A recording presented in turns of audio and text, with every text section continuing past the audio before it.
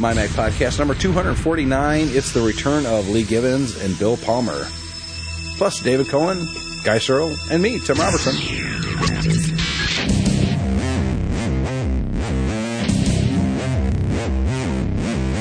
You're listening to the MyMac.com podcast with your host, Tim Robertson.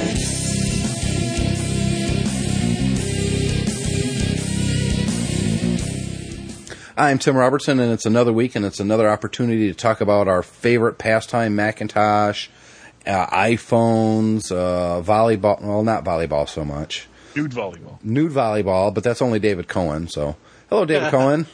Hello. And we've got Guy Searle from Virginia. Greetings. And someone that we haven't had on the show in a very long time, Lee Givens. Hello, Lee. Hey, everybody. You kind of were kind of a co-host here for a number of months, and then you kind of dropped off the face of the earth. Yeah, that whole work thing and, trying to do a money. good job at work. It's all about money, isn't it? Now that old excuse. Keeps coming down to money, I tell you. And, of course, Bill Palmer, who's occasionally on the show. Hello, Bill.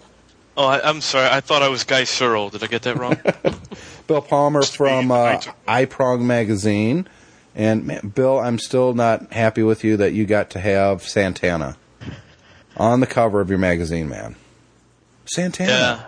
Yeah, I don't know. Carlos hugged me, so just to rub it in. Okay, now I'm just going to hang up on you, dude. Cause he hasn't showered since. So how big is your Michael Jackson coverage going to be on the next episode or in the next magazine? Anything? I don't know. I tried to write something for the last one, and I really couldn't. I knew what I wanted to say, but I couldn't put it into words, and so I kind of took a pass, and I'm still trying to wrap my head around it. So, you gotta. You at least got to give him props for what he's done in the music business, if not what he did, personally. And I don't really want to get into all that because I'm a father, and I can get very personal, and I'm not going to. But his music is tearing up the iTunes charts for this month. He's not just dominating. I mean, he's doing something historical. If you see a band that maybe has 2 albums in the top 10, that's huge. At one point, he had 9 out of the top 10 albums. That'll probably never happen again in the next generation, no matter who dies. I'd say there's a couple people up there that could come close to that. Maybe Bruce Springsteen, Dylan. You know what I think is different? Like I said, you don't want to kind of get into the whole personal thing, but I think a lot of people had shied away from buying his music. The last time they bought his music, it was still on cassette and vinyl and stuff, which you can't really get into iTunes.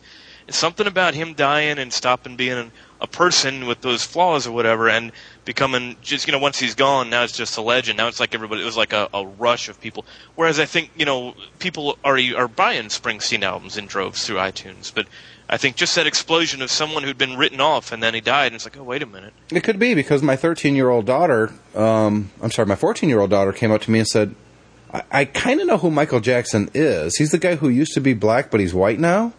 And I said, yeah, I think technically he's still black, but yeah, I don't know what he is anymore.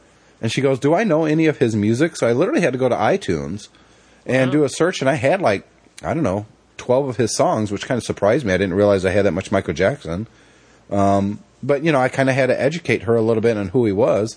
And the way to do that was in iTunes. I just simply put some of his music on her iPod, and she listened to it. She didn't really like it. It's not her style. Right. Although she did say she kind of liked Billie Jean, so go figure. But anyways, let's get back to the technology. And Lee Givens, you're still at AOL. Yes. So what's going on at AOL on the Mac side and the iPhone side? Because I saw that I had the free AIM client for iPhone, but I see you got one that you actually have to buy now. Yeah, we had one thing we never do at AOL is, we never gave customers an option to pick. Do they want advertising or would they actually buy an app and opt themselves out of advertising? So we tried it as an experiment, and it was one of the big surprises we had in 2009. We found that AIM, the paid version that we sell for $2.99, has done pretty well. I think it's sometimes during the year we're the number one paid social networking app. So it's been a pretty good experiment. We want to be able to give users an option so they can pick and choose what they'd like to do. Has AOL ever actually sold software before? Yeah, we've sold software in the past. We used to call it premium services and things like that. But with the iTunes App Store, it makes it so easy for us to, to version our software, so we can offer a ad-free version and offer a ad-supported version. If it wasn't for the App Store, I don't think we could have done this any other way. Hey, Bill. Now, obviously, you cover the iPhone market extensively in iProng. Yeah. Do you prefer a paid app, or is the free with some ads in there? Does that bother you? Me personally, I can't deal with ads on a 3-inch screen. Even in an iChat app where you don't necessarily need as much of the screen as you might need in a web browser, it just kind of throws me off. So, but I think the great thing about the AIM app is it's got a great price. It's a lot cheaper than some of the other third-party AIM clients that are available for iPhone. Yeah, $2.99 is nothing. I mean, but I say that, but then I check my PayPal balance because I pay via PayPal and iTunes, and I don't know if a lot of people knew that. If you're new to iTunes and buying apps and stuff, you can actually set iTunes up with your PayPal account, which is a lot better than paying interest on a credit card account. Yeah. I'll check my balance, and then I'll check it a week later, and I'm like, where the heck did all my money go? Oh, yeah, I bought about 6 apps, and, 99 cents here, $2.99 there, $9.99 for this game, and all of a sudden, I've spent $25, and I didn't even blink at that, David. No, well, that's the thing. I mean, you kind of it builds up on the sly, and I find what happens is I'll buy a spate of apps in one go, and then I'll get that big invoice from iTunes, and it's like, oh, kind of really added up. Yeah, it adds up pretty quickly. So, is there any other paid apps that you guys are looking at, Lee? Yeah, we're looking to differentiate on a couple of different apps, but right now, AIM is the app that a lot of people asked for. They wanted all these new features, and we want to be able to, pay for some of the background infrastructure that we dedicate to the AIM platform. So we're looking at a lot of different apps. We have at the last count, we have 12 in the App Store now. Wow. We're planning on a few more apps. We actually had to go back with the iPhone 3.0. We had to go back and we had to rev all our apps to make sure that they were all compatible with the new OS. But yeah, we have our development schedule is chock full for the next, I would say almost the next 12 months. Now, AOL, you guys are breaking out from, you guys were always the parent company. Time Warner was who you guys bought, but I don't know, it was kind of a weird dichotomy. I was always kind of confused about it, but AOL is becoming its own company again, right? Yeah, a lot of people don't realize back in the heyday of AOL, we were probably $60 billion larger than Apple is at its peak. Yeah. So we had all that cash. We took $120 billion. We bought Time Warner. For a while, the company was called AOL Time Warner, and probably, what was that? Probably 2006. Time Warner sort of, they removed the AOL name, and they slowly, backed off from their idea of integrated technology and distribution content company to sort of a company that wants to focus on media and content. So right now, Time Warner Cable was the first part of the company that they wanted to de-emphasize and spin out so they could focus back on content, and AOL's the second part of that. But you're still going to be owned by the same company? We're going to have our own board of directors. We'll have our own stock. So in every way, you guys are basically FileMaker. Actually, no, it's actually more than that. Yeah, because FileMaker is definitely still an Apple company. Yeah, it's still wholly owned. We will actually be able to control our own destiny. So at the end of this year, we will be a separate company. We'll actually, all the way down to, employee, benefits and things like that, we'll be separating from Time Warner. So is the iPhone division within AOL, is that growing now?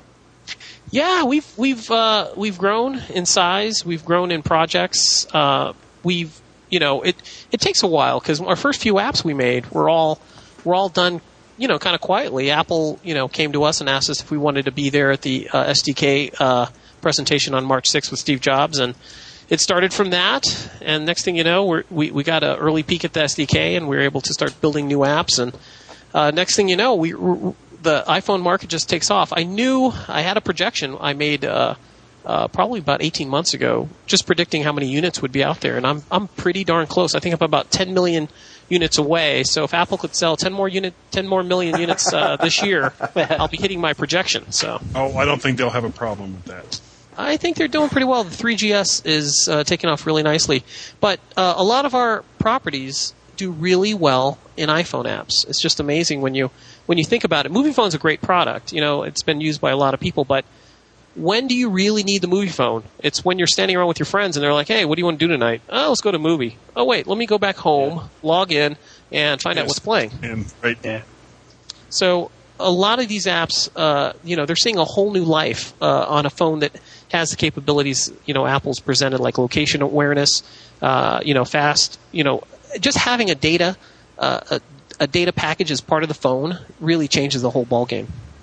Now, are you looking to develop for some of the other smartphone platforms that are out, like the Palm Pre or the Android stuff, or are you focusing purely on? Obviously, I understand in your area you'll be focusing purely on the iPhone, but AOL as a company, are you looking to get into other platforms? Yeah, yes, definitely. Our CEO makes it a point that Apple, the iPhone does a really good job in pretty much the domestic and smartphone market, but still.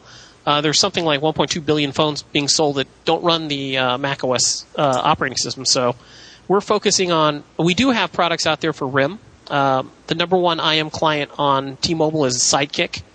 AIM on Sidekick does really, really well. We actually not a lot of people know, but AOL actually has their own mobile platform. I didn't know that. I had no idea.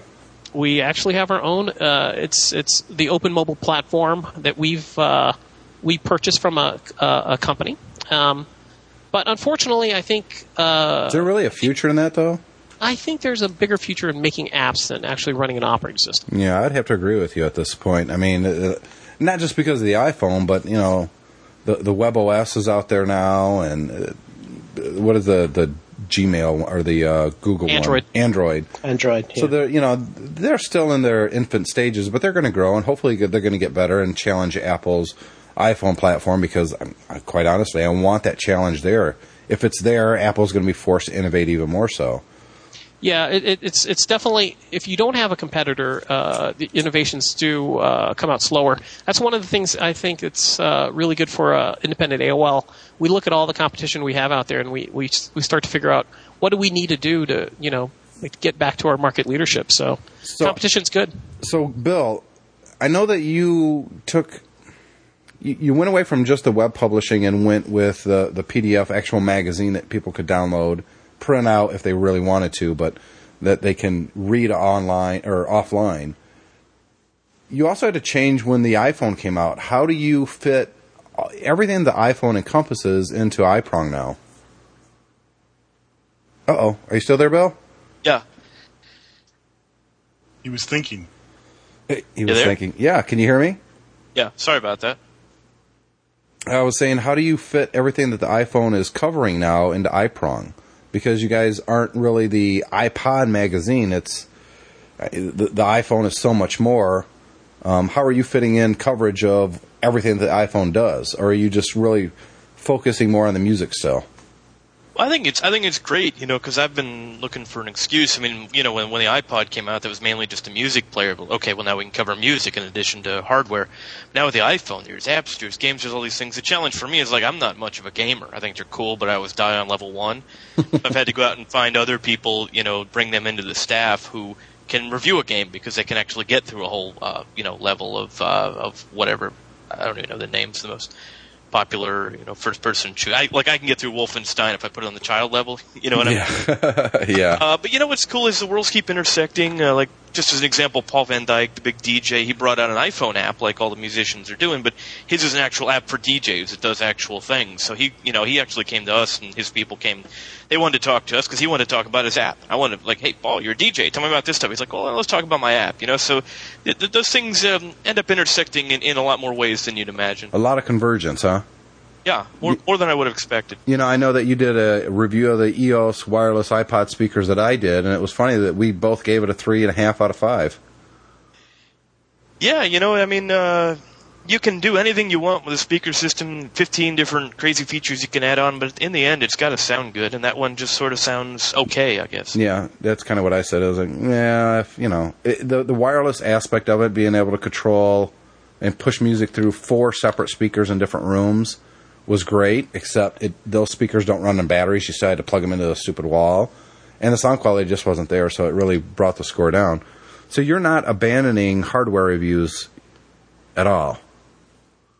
Oh, no. I mean, it's I hate to say it, but hardware, in a way, is kind of slowed down. I think there'll be a next gen of, like, crazy iPhone add-ons, keyboards and gaming controllers and stuff, and maybe it'll pick up then, but right now it's mostly the same kind of accessories we saw 3-4 years ago, so it's, I mean, it might sound the wrong way of saying this, but it's not that hard to keep up with the hardware right now. It might be more of a challenge in 2010, 2011. What do you think, Lee, with iPhone OS 3.0, they've opened up the API for hardware devices. Do you see an explosion in, microphones and for instance, the TomTom, we talked about this a couple weeks ago.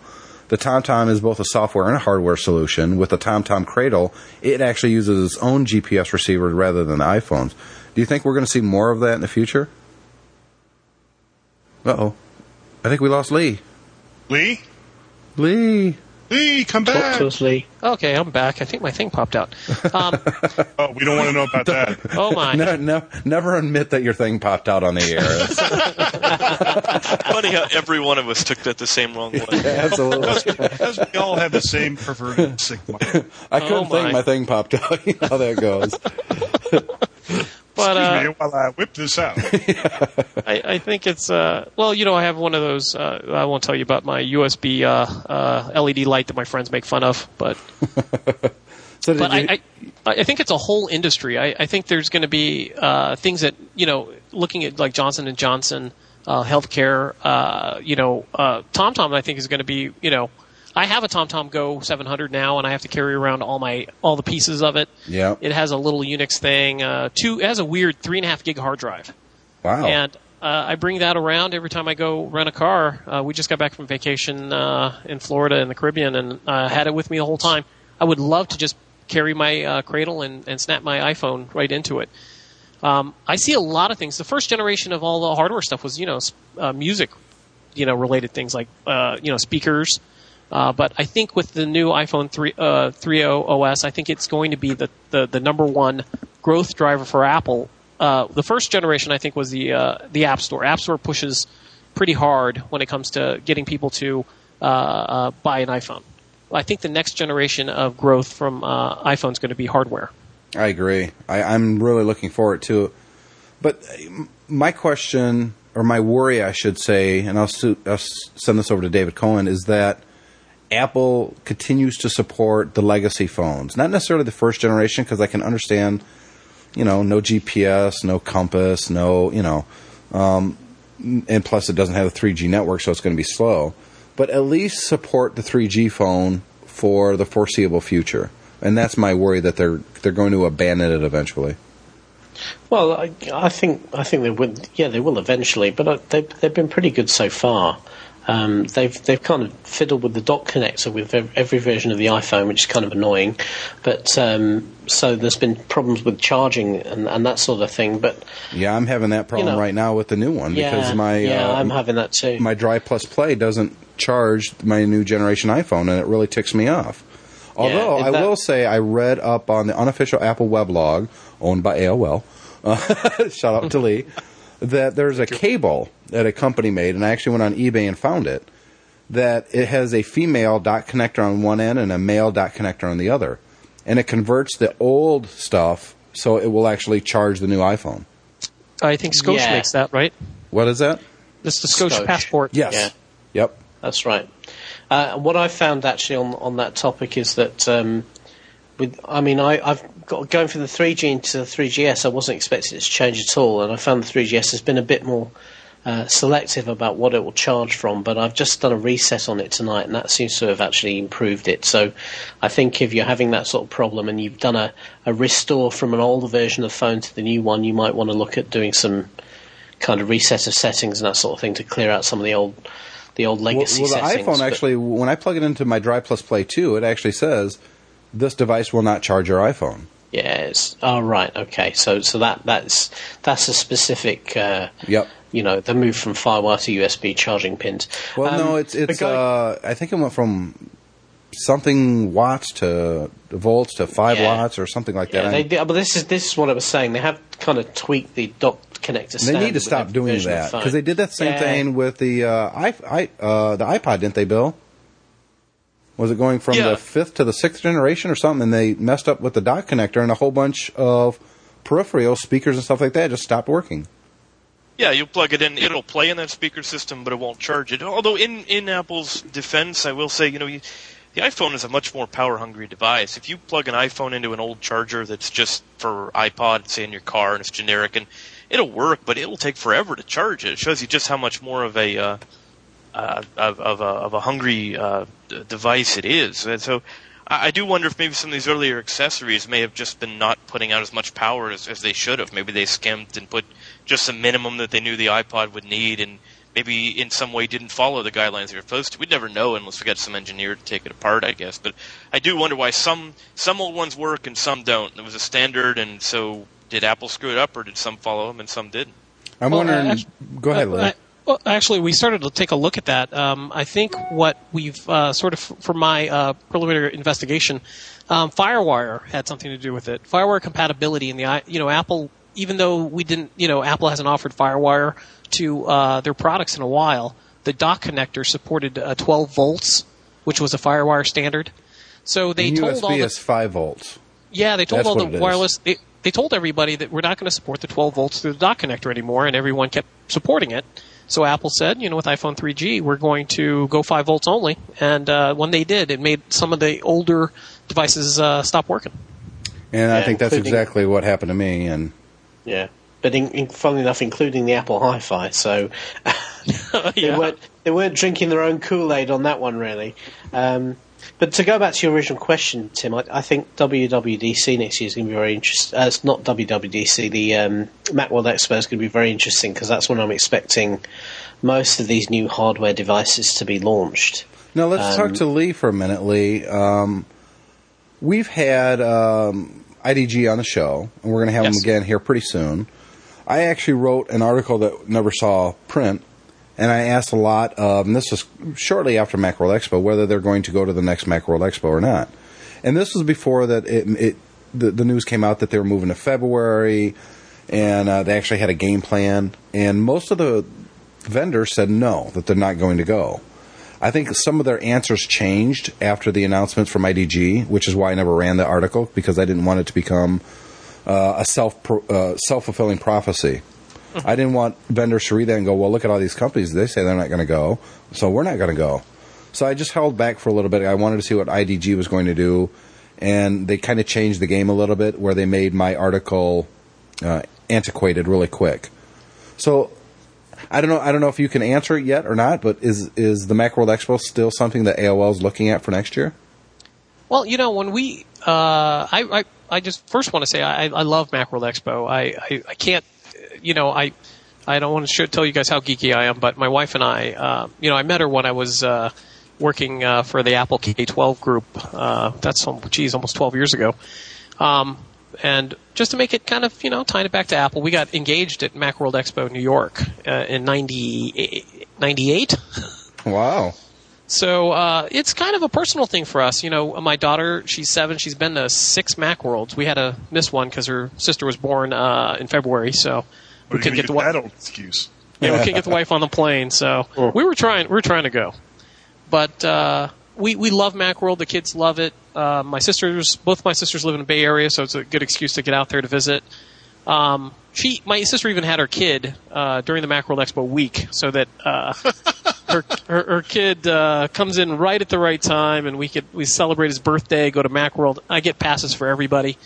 So I'm. Is that Steve? Is that Steve Jobs Lee? Yeah. Givens, actually. Steve Jobs Givens. Yeah, I mean, no. I gave my wife. I gave my sister the suggestion, but she decided to call him Aiden. So yeah. Oh well. She liked that name better. But I think when you're looking towards finding if you go to CES and things like that, the Macintosh user just gets swallowed up with 160,000 people there. I think Macworld was always this great place I could go, and it's kind of like, I used to tell people, it's like a religious expedition. Everybody around you, we all believe the same things. Every bar you go to, every restaurant, you'll find Mac people. It's just a great week. So I would love to go back to Macworld Expo, but we're still like almost probably all the other vendors. We're trying to figure out what our future is in when it comes to conferences and things like that. So. But unfortunately with us, it's even harder because we're splitting off. We have a whole new marketing group. Everybody is excited about the iPhone apps, and we're trying to figure out how do we get exposure, how do we get distribution, and how do we move out. So I'm working closely with the IDG folks, and I'd really love to be there. I like it to be, I love the February 9th through 13th date. It really helps out because I used to always, I had a stress. I used to have to go to CES, and then I had to go to Macworld. And right after the holidays. Yeah, right after the holidays, I'd miss my family because I'd go out to CES first, and I'd fly back, pick up my family, and then fly right back. It was a travel nightmare. So I'm so glad it's in February. We're going to try our best to be there. We're going, it's still the biggest, Mac only gathering. And we're hoping that it, stays for the near future. Well, I do know that they're going to really focus on the iPhone this year. Well, next year, Bill. Because of that, is iProng going to be covering Macworld Expo? Oh yeah. What's cool is in addition to the date change, which is a really smart move, the other thing that I love that they've done is they're going hard after the app developers, and they've got a really, I don't want to go into all the details, but they got a really cheap way for the app developers to go and develop. It's a lot cheaper than, like what you would see at the AOL booth, which must cost you guys a ton. Because obviously those app developers, a lot of them are working out of their basement, and they're indie people, and they're not going to be able to do like a fancy booth with the furniture rental and stuff. So, exactly. I think we might end up spending at least as much time on software at the next expo as hardware. Whereas last year, probably 90% of the iPhone booths were hardware, and I think this year it'll be more of an even mix. Yeah. Now, it's a long flight, but hopefully David Cohen is going to be there. I'm hoping to be there, and so is Guy Sherrill. Our big thing for MyMac is we basically have to have sponsors from this point on to go.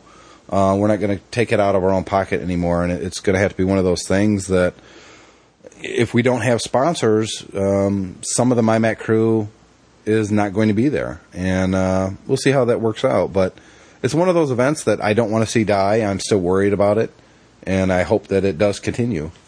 But with that, we're going to wrap up this segment of the podcast. We're going to lose Lee and Bill. I want to personally thank both of you guys for coming on the show this week. It's been too long for either one of you being on, and I do appreciate it. Sure. I'd like to come back and talk to you about some cool thing we're working on in the next few weeks. I can't really talk about, but we have some really neat things, especially for our folks who love AIM on the iPhone. Ooh, teasers. And Bill, I appreciate you coming on. I enjoy iProng every 2 weeks now, right? Yeah, every 2 weeks. I get bored easy, so try to keep up. But I've got to run. I got to go have dinner with Britney Spears or somebody. So Yeah. Don't bring a razor. That's all I'm saying.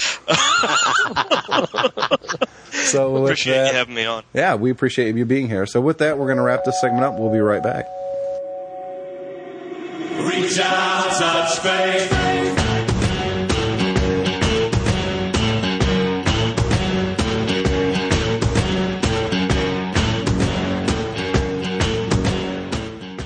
And once again, I want to thank both Lee and Bill for coming on the show. And it's nice talking to both of those guys. But we're back to the core. Me, David, Guy. Yeah. Rah. It's time for the real men. No, I'm just kidding. Well, you took them off of Lady's Voice on GarageBand. So That's right. I appreciate it. So last week, I kind of talked about a little bit about we're going to get into some feedback from the listeners. But I also talked about a program that I was using called Radio Gaga.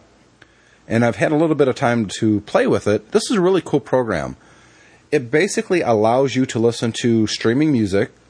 And it's populated with a whole bunch of different stations. And it allows you also to sort it by Genre? The sound. Well, it does that automatically, but it allows you to sort it by the audio quality. So I'm always looking for the 256K or higher streams, so you get much better sound. Sure. But there's a lot of apps that allow you to listen to the radio. Well, this one's a little bit different in that it lets you record. It breaks the sound, each song out, puts all the metadata in it, and it allows you to send that to iTunes.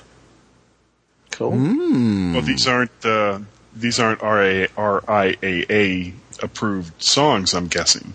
It's everything, dude. I was listening to all kinds of music. You name it, they're playing it.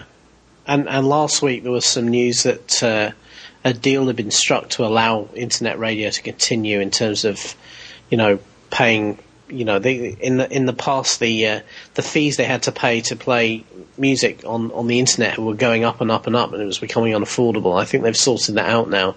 So hopefully these applications will continue to go from strength to strength. But being able to record them is because that to me.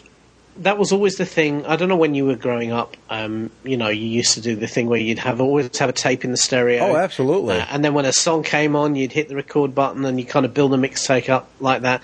And because of all this DRM and everything, we've kind of lost that ability over the last few years. Looking back on that, though, I could tell you that it's 88 degrees when Another One Bites the Dust came out, because the weather came on right when the song started, and they talked over the music. So that Queen song, I loved it as a kid, and I listened to it all the time, and I got that little, radio burp in there, and that's just the way it was. That's, and I don't think this is any different. 256K is not a bad sound quality, and, if you're just going to be listening to it on your iPod anyways, I think it's fine.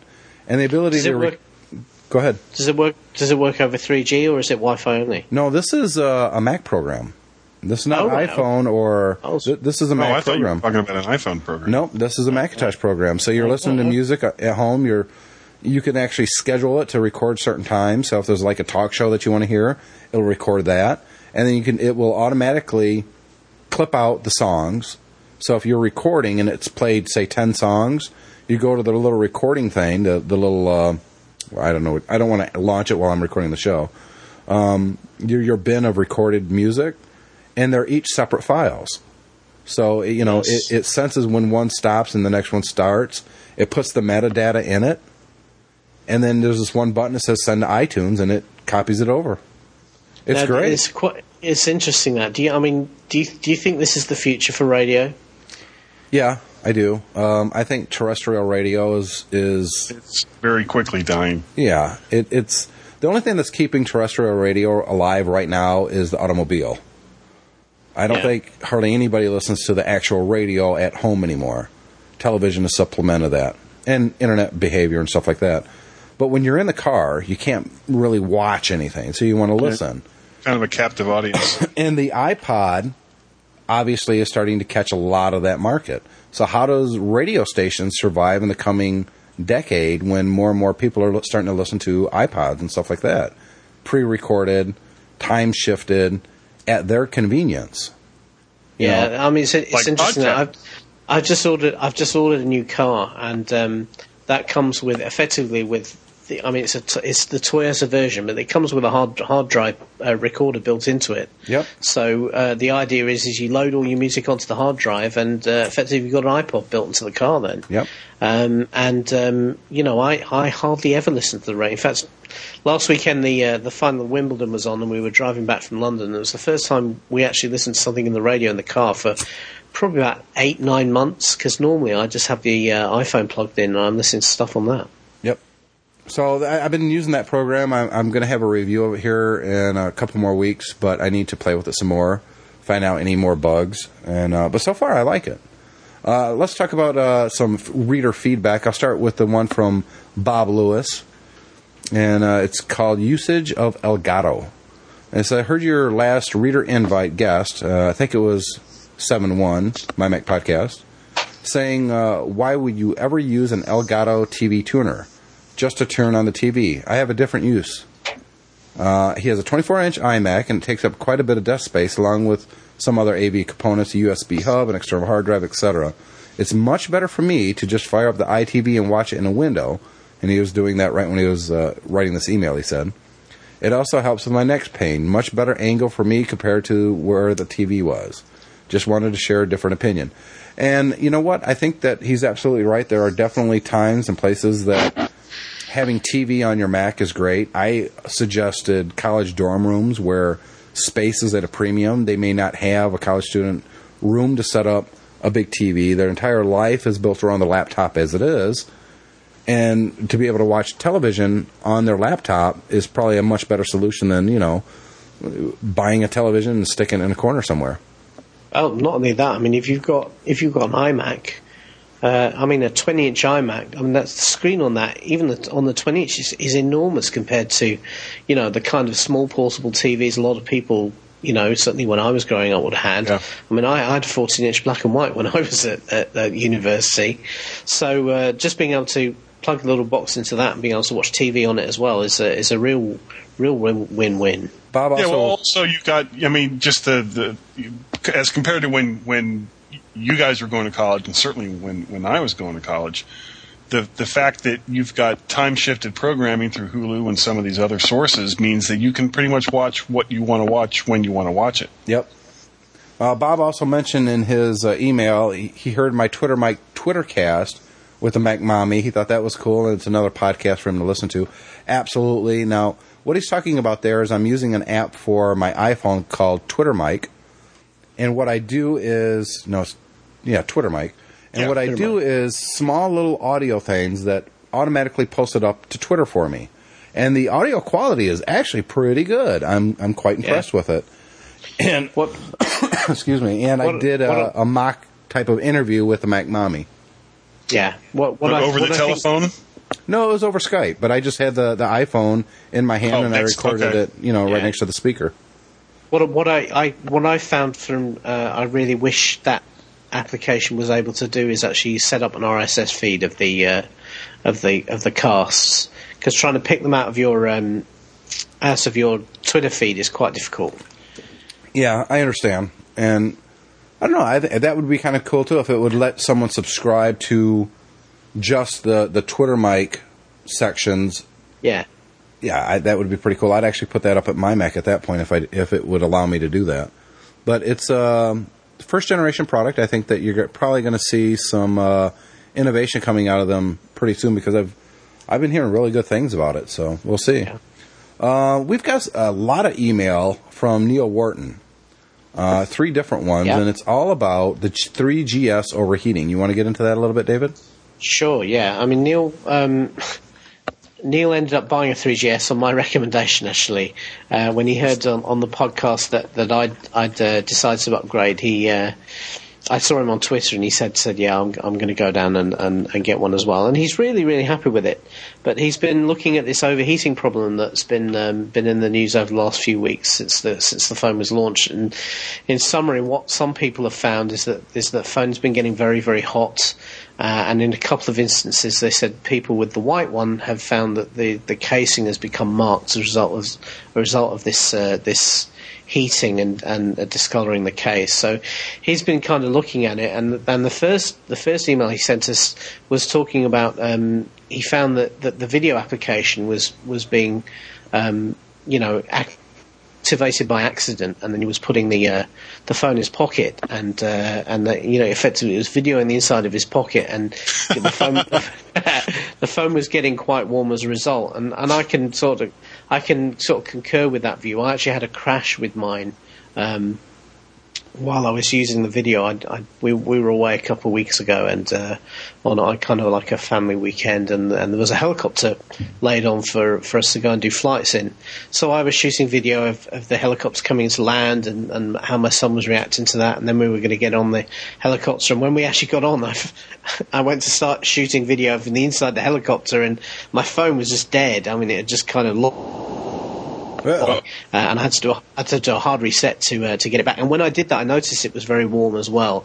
So it wouldn't surprise me if when they update the software to 3.1 that there's some bugs that need squashing in there. So that was his.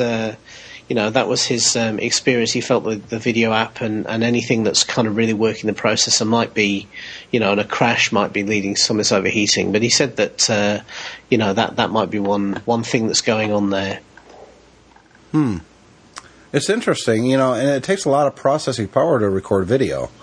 And it's writing it to the flash drive and all that. So if that's what's happening with people, I can totally understand why the unit's getting hot. Yeah, but I think, something else that's come out since these reports is that some of the discoloration people were seeing was actually coming from the cases they were using rather than the actual, the processor heating up inside kind of burning through the case or anything like that. It was just that they had a coloured case attached to the iPhone, and when it was getting hot, they were getting some colour transfer off from that. So, I think that's something to bear in mind as well. Now that the 3GS, is doing an awful lot of work, I think people need to start thinking about what kind of case they put their phone into, and start thinking about, is it something that's really going to insulate the phone and allow it to heat up? You wouldn't take a running laptop nowadays, so you wouldn't take a MacBook Pro or something like that and then put it in a leather case. A leather case while it was running at full tilt. Right, in your pocket.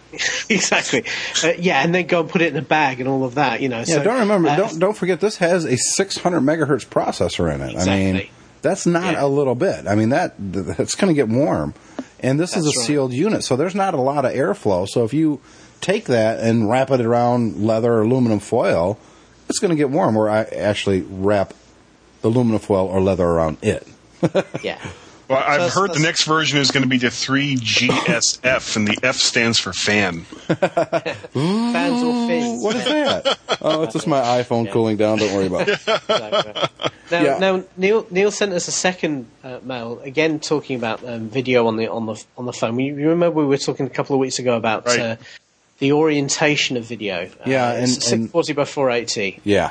And you were saying that you wished it would rotate on the fly as you turn the phone round. Yes. Now, and I was kind of saying, I'm not sure whether it, that would be hard to do, and we'll probably need some more heating, that sort of thing. And I wondered whether it was strictly necessary. And Neil said that when he's been away and with his family, they found that actually, if they use a flip camera or something like that, the inclination is particularly for non-videographers or for non-technical people is to hold it up one way. For instance, the flip is designed to be held vertically, but if you're used to using an ordinary digital camera, then a non-technical person might turn it on its side because that's the way they kind of expect it to work. And he was saying if you then get that video home, you've then got a real problem because you have to start, doing all sorts of magic foo to it to try and get it the right way up when it's actually in iMovie. And he said that, he felt that the way the iPhone deals with that is great because it just kind of sorts it out for you and it's always the right way up. And he thinks that's probably why they've made the decision to do it the way they have. So that's something to think about. To bear in mind. Well, but trying to. I mean, how well does iMovie edit video in portrait mode? No, well, this is the thing. It kind of he was saying that when they bring the stuff back into iPhoto and iMovie, it kind of it's always the right way up. So he felt that was a better thing than having to try and transcode it and turn it around. So it's interesting. I'm going to have to play with it more. I've done some video editing, I should say video recording on the iPhone, but it's all been very quick, easy, family, kid stuff. It hasn't been, I'm going to film this for the next 15 minutes with the iPhone. The longest thing that I have recorded was about, 10 minutes of my daughter opening presents for her 6th birthday. And I actually used a little bit of that up on Facebook. I don't know if you guys saw that, but I posted I know you did, David. I don't know if you did, Guy. Yeah, I did, yeah. I posted my daughter Brooke opening up her very first iPod, a little green iPod Shuffle. And, it's little things like that I like to share. And I like having the iPhone available for that because it's obviously my cell phone, so it's always with me.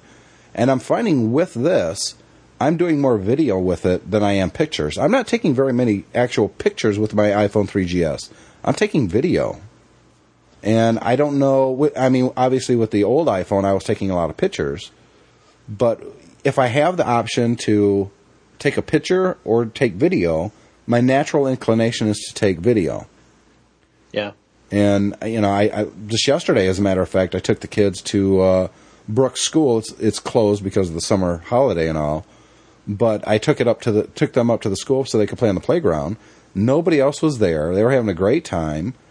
And her and Cole is 18, 19 months old now. And I just pulled out my iPhone and I recorded a little bit here, and I'd put it away, and I'd pull out, 5 minutes later and record another a minute and a half bit. And when you get home and you sync it and it automatically goes into iPhoto, it's great to be able to go back and look at that a couple weeks later and say, oh, yeah, I forgot I recorded this. Oh, that's cute. And that's, I think, the power of the video editing and the video recording on the iPhone is the down and dirty, quick, the kids are doing something cute type of thing. Or if you want to get a little demented, oh, look at the accident that just happened. I can pull out my phone and record it. Or don't discount the YouTube integration as well. No, I don't. I just haven't used the YouTube integration at all because my account for YouTube that's set up is geared towards my Mac. And I don't want to post, family stuff on YouTube for the My Mac channel. So I probably have to set up a personal YouTube account to do that. It's interesting. I mean, I've found I'm taking a lot of photos with it. Obviously, we've got the new baby, and it's very convenient to be able to use the iPhone for that and really capture because obviously, she's currently only 2.5 months old, so they change very quickly at this age. And I'm really getting a lot of shots that I probably wouldn't do if I was relying just on my SLR. Yeah, you got to just run and get the camera, and exactly. And the picture quality is a lot better than before on the iPhone. Again, it's a couple of photos I've shown to people. They've really been impressed. What kind of summed it up for me the other day outside the building I'm working on at the moment. We had a swarm of honeybees on the door. This time of year the bees, they're up and moving, and sometimes they'll settle on an object, and you'll have 3,000-4,000 bees all crawling all over it, and effectively the door next to our building, they decide to settle there. So I went out and just took a couple of pictures with the iPhone of it because I thought, it's not something you see every day. And everyone I've shown the photos to has been amazed how detailed they are. Bearing in mind it was taken with a cell phone. You can really see exactly what was going on with the swarm all over this door, and it's really very good. One thing that I wish that the video capabilities of the iPhone would do is allow you to email a video like it allows you to email a photo. It doesn't let you do that, David. No, it doesn't. Probably for network reasons, I'd have thought. Yeah.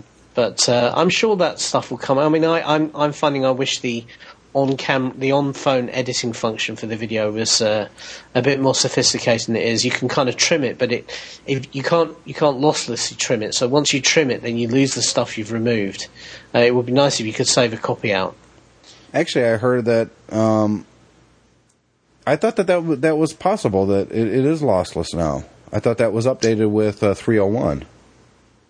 I haven't put 301 on my phone yet. That's probably why. Yeah, my understanding was that was one of the... I don't think 301 has been released yet, has it? No, I don't think so. Now, I was reading that's one of the things that Apple corrected because a lot of people were complaining.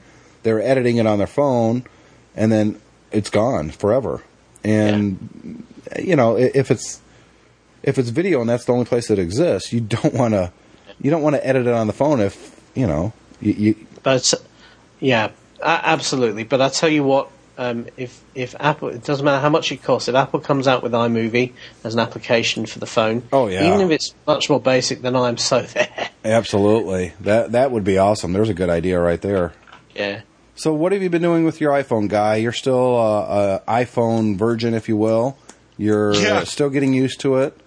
You've said you're not really a game player. So, what's been the big draw for you on the iPhone so far? Games. Games, Games is what's drawing in. So what have you been playing? I have been playing this game. It's called Flight Control. Oh, my God. So I was going to talk about that. That is the most addictive, expletive game. I got to agree with you. And it's so simple, but it just kind of sucks you in. Well, let me ask you something. You think you're doing really good, and I'll say, oh, God, where's that stupid helicopter from? You have the little planes that go at one speed and the bigger planes that go at another speed. And some of the really bigger planes that go even faster. And Now, You what's can only what's your draw a record? figure. I think my record is 37 right now. Oh, I got you beat. I'm not Got- surprised. In the one that's got kind of the V-shaped runways, I've Yep. gotten that one up to 66. Wow. And the one that's got the water runway, 79. Wow. That's pretty Now, good. the one that's got the aircraft carrier, That's hard. oh, that kills me. If I can get past 15 on that sucker, I'm having a good day. Yeah, that's a difficult one. I think I've got 19. That's my record on that one. The only problem I have with flight control is that my wife has discovered it, and so now every time she's kind of sat there and she's kind of bored, she wants to grab my iPhone. She says, "Can I do the planes now?" Yeah, that's where it starts. So the next step is I've been that she has to doing- get her own. Yeah. Go Another ahead. one I've been doing is called Kokuro Mania. I don't know if you guys know what Kokuro is. No. It's similar to Sudoku. I think Dell, the puzzle magazines call it Sum Totals or something like that, where it's almost like a crossword puzzle with numbers. That's a lot of fun for me. There's another one called iFighter, which reminds me a lot of the kind of top-down scrollers with like Galaga and some of those other ones, except it's done with more of like a World War II theme. I got Find My Car, and that actually works pretty well. I just picked up the other day this new application, though I haven't had a chance to try it yet, called Auto Stitch, which is supposed to let you, like you stand in one spot and you take a couple of pictures as you scan across, and it's supposed to stitch the photos Yeah, together. more panoramic type of thing. Right. I've been playing with, I haven't been playing with it. I have a 19-month-old Cole, Right. and surprisingly, he's very much of a gadget freak. If you relieve the stereo or the television or the cable box remote control anywhere in reach, he's on it. And so he always wants to play with the iPhone, and I don't let him, because quite honestly, most of the things on the iPhone are just, it's way above his skill level to do anything with. I get an email from a listener that listens to the podcast and that I had been talking about the iPhone and kids and stuff. And he's an iPhone developer, and he sent me a link to this, so I went ahead and downloaded it. It's called Toddler Tools Counting Adventure, and it's really cute. You click a number, and then the animal comes up, and you click one animal, and it says what number it is. So I'll give you an example, guys. And I'm assuming that the voice is his voice. I don't think he would go out and, pay someone to do it. For instance, so this is what it sounds like. 4 giraffes. 1, 2, 3, 4. So Cole is touching the dots on the giraffe. There's 4 giraffes, and he will touch them, and it will count out. It's got a little bit of problem because Cole likes to touch. Monkeys. So, for instance, I just clicked 7 monkeys with my finger, but That's I from actually Bruce Willis, isn't it? 7 monkeys. Yeah. But I actually clicked 2 things, and it launched the 2 zebras, 1, 2. and now it's over. But it said 7 monkeys, so it needs to be a little bit forgiving on accidental clicks. But other than that, I mean, it works really good. It has a jungle theme, an ocean theme, or a space theme. And that's the kind of apps that I like for Cole. Something very simple and something that's useful. I mean, it's teaching him how to count in a fun type of way for him. Just make sure it's got a good case on it in case he gets frustrated. I hold it. He doesn't hold it. He sits in my lap and touches it. He also likes Up, where he gets to pop the balloons. And so that's a nice little fun game for him. And I think it was free. So he just clicks the little balloons that show up and it pops them. And he enjoys that. There's I can't remember what it's called. There's an iPhone app that simulates popping those shipping bubbles. Yeah. Bubble wrap. Bubble wrap. Bubble wrap, yeah. And my mother would have loved that because anytime we had something come in the house with bubble wrap, you could always tell because from downstairs you just hear this pop, pop, pop, pop, pop, pop, pop, pop. Well, I'm still using Tweety a lot for my iPhone Twitter client. I still think that's the best. And a lot of Yeah, I people were use saying that Twitterific is really good. So I had bought Twitterific when it first came out. And so I updated it, and I tried it again, and I got to say, I like Tweety better. I think that's a personal preference, but it just seems to work really well for me. Is Tweety a paid app as well? Yes. I think it's 99 cents. Yeah, they have a free version too. It's ad-supported. Yeah, they have that. But the other one that's been kind of big on the iPhone the last few weeks is TweetDeck. They've done a version of that for the iPhone. I have to check that out. Yeah, a lot of people have been kind of raving about that as well.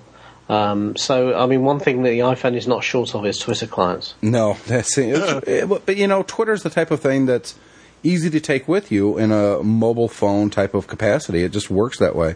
One game, excuse me, that I really wanted to play, because it looks like a Warcraft 2 clone, and I'm not talking about World of Warcraft, I'm talking about resource gathering and battles. It's called Lost Empires. I think the name is actually longer than that, but that's all I can see on my iPhone screen right now. And it's by Gameloft. But it was $4.99, so I thought, oh, what the heck, I'll buy it. And it crashes every single time. Oh, and I've submitted, a complaint to Gameloft, and it's a black hole. I saw that they're on Twitter for this game, so I joined them on Twitter, and I said, hey, this thing crashes. And he says, oh, we're going to update it really soon. It should work for you great after that. Got the update, still crashes. It gives me the Gameloft screen and right back to the Finder, or the, what do you call it? I call it the Finder, I guess the home screen. It's just a home screen, app screen. But honestly, if I went to the store and bought this for $4.99 and brought it home in a box and ran it on my computer and it crashed every time, I would be ticked off. I'm not as ticked off because it doesn't work on the iPhone, but at this point, I think I'm starting to get a little ticked off. $5 isn't a lot of money, but at the very least, the game should work. Or at least get past the splash. And it crashes every time. The company completely ignores my complaints. And I'm really close to writing a review on this at mymac.com, and it's going to be one paragraph. Don't buy this. It crashes. It doesn't crash for everybody. But if you're like me, take $5 out of your wallet, rip it in half, flush it down the toilet. That's the same amount of enjoyment you're going to get compared to buying this game. And it just ticks me off. There should be some kind of a recourse. For me, it doesn't work. It just crashes every single time. Now, they have a free version, so I thought, well, I'll download the free version, and I'll see if that works for me. No, didn't work. And that crashed as well? Yep. And there's nothing on their website, if you're having problems, try these solutions. Nothing. It's just a black hole that my money went into, and Gameloft doesn't seem to give a crap about it. It's not coming back out. And I tell you what, at this point, I'm starting to pay attention to the companies that are making the games, and if I see a Gameloft, I'm not going to buy it. Yeah. I mean, because this has happened, this is a month now, 30 days, and it's just $5 that they got, and I didn't get anything in return, except for frustration. Look, I'll launch it right now. Launch, it says Gameloft, boop, back to the home screen. That fast. Nothing. What's this game called? Lost Empires. I know that the name is actually longer than that, but on my screen it only says Lost Empire. Just do a search for Lost Empire Gameloft and you'll find it. Don't buy it, though. So, anyways, I think that we need to mention our sponsor, Otherworld Computing. Their stuff does work. You know, guys, the iPhone 3GS actually plays music louder than my first generation iPhone. I don't know why, but the volume seems to be a lot louder. And, the earbuds that come with it are okay. I don't particularly like headphones or that go inside your ear. I like headphones that cover your ear, or at least go on your ear. I don't really like anything inside my ear. And so if I go up to MacSales.com and I click audio, they have a sale right now, and it's going through the end of July. And it's for a SuperLux HD 681 wired headphones. Now, these are priced on the street, they say, at $200. And if you look at these on their website, they look like really great headphones. $39 right now. That's a pretty good price. That's a great price. And, they're saying that these are pro audio headphones. So if you're looking for really good headphones and you don't want to buy the cheapies, you can get a really nice pair of headphones for $39. So it's a cheapy price, but you're getting audiophile quality headphones, professional sounding, over the ear. And if they're over the ear and they're nice and tight like these are, it's kind of noise canceling because it's muffling the noise. They look fantastic. I haven't used them myself, but if I was in the market for headphones right now, I would grab these for $39. They look really, really good. In fact, they're called, they're affectionately titled the AKG Killers. Yeah. Which is funny because I'm actually reviewing a pair of AKG headphones right now. So go figure. So we want to thank MacSales.com for sponsoring this podcast. If you have a company and you want to sponsor the podcast, let me know. Send an email to feedback@mymac.com and we can work something out. Right, guys? We can work it out. Yep.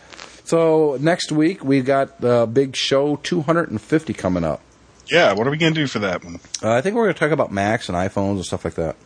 Well, that's something different. Something different, you know. And then the show after that, we've got Matt Larson coming on, and that will be show 251. That is the listener invite. We talked about it on the last show. If you would like to come on the podcast, not as an interviewee, but just as a Mac guy, and you want to talk about Macs and the iPhone and your passions, we are booking through November at this point. Every other show, we're trying to do the listener invite. We didn't this week, and this should have been our listener invite, but that was because we had both Lee and Bill on, and I didn't want to get it too crowded. So if you want to be on the show, we are looking at October and November. So simply send an email to feedback@mymac.com, and we will schedule you.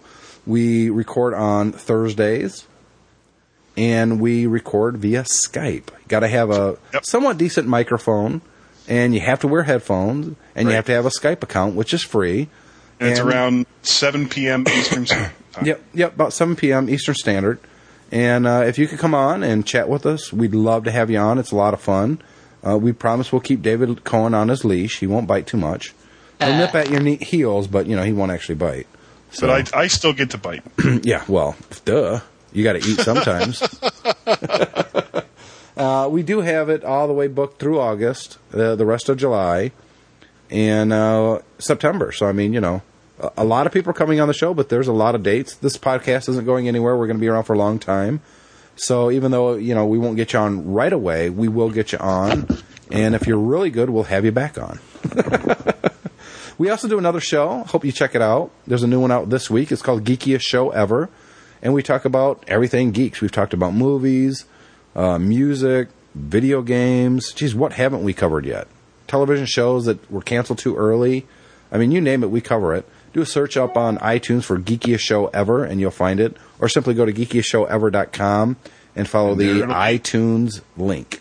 We don't always update that website. We forget sometimes.